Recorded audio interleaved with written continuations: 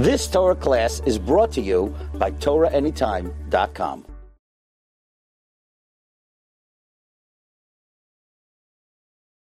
A woman is also obligated to give matanot le'evyonim on Purim. The Shulchan Aruch writes that chayav kol adam liten shtei matanot le'shnei evyonim. Every person has to give 2 gifts to 2 different poor people.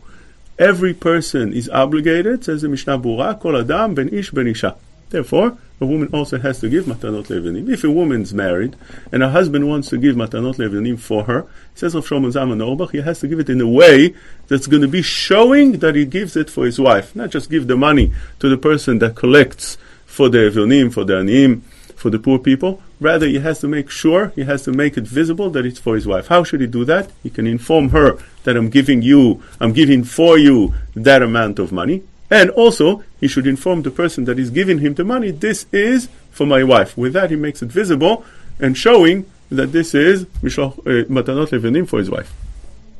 Rav Elyashiv said a little bit different. He says, no, you can't just make it show that this is for your wife. Rather, you have to make a kinyan. You have to make the money your wife's money. How is that? When you give the money for somebody else, you ask the agent that he should pick up that money for that person that's giving it. So in that case, in our case, when a husband gives for his wife, he has to ask the person that's collecting, here's money for my wife, pick it up. With that you make a kinyan, and that will be for my wife. With that, she'll be yotzeh matanot le'evyonim. This is the way Rav Elyashiv understood the mitzvah of giving for your wife matanot le'evyonim.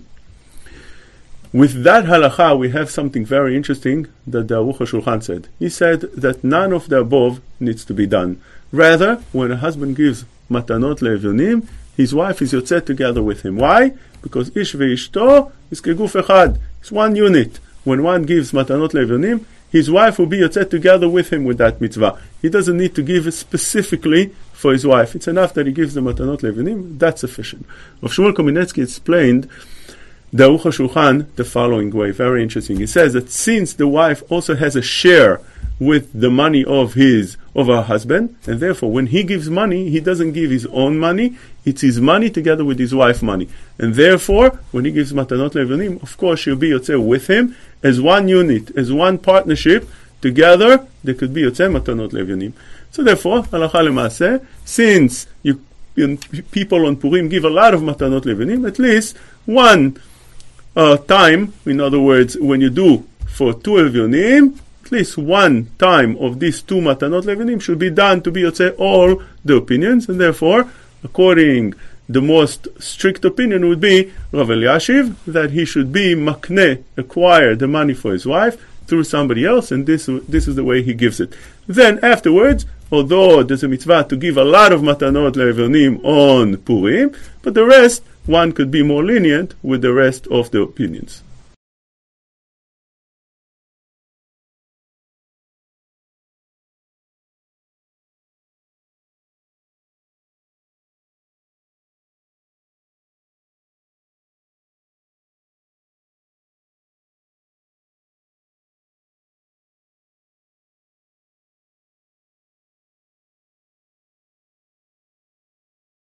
You've just experienced another Torah class brought to you by TorahAnytime.com.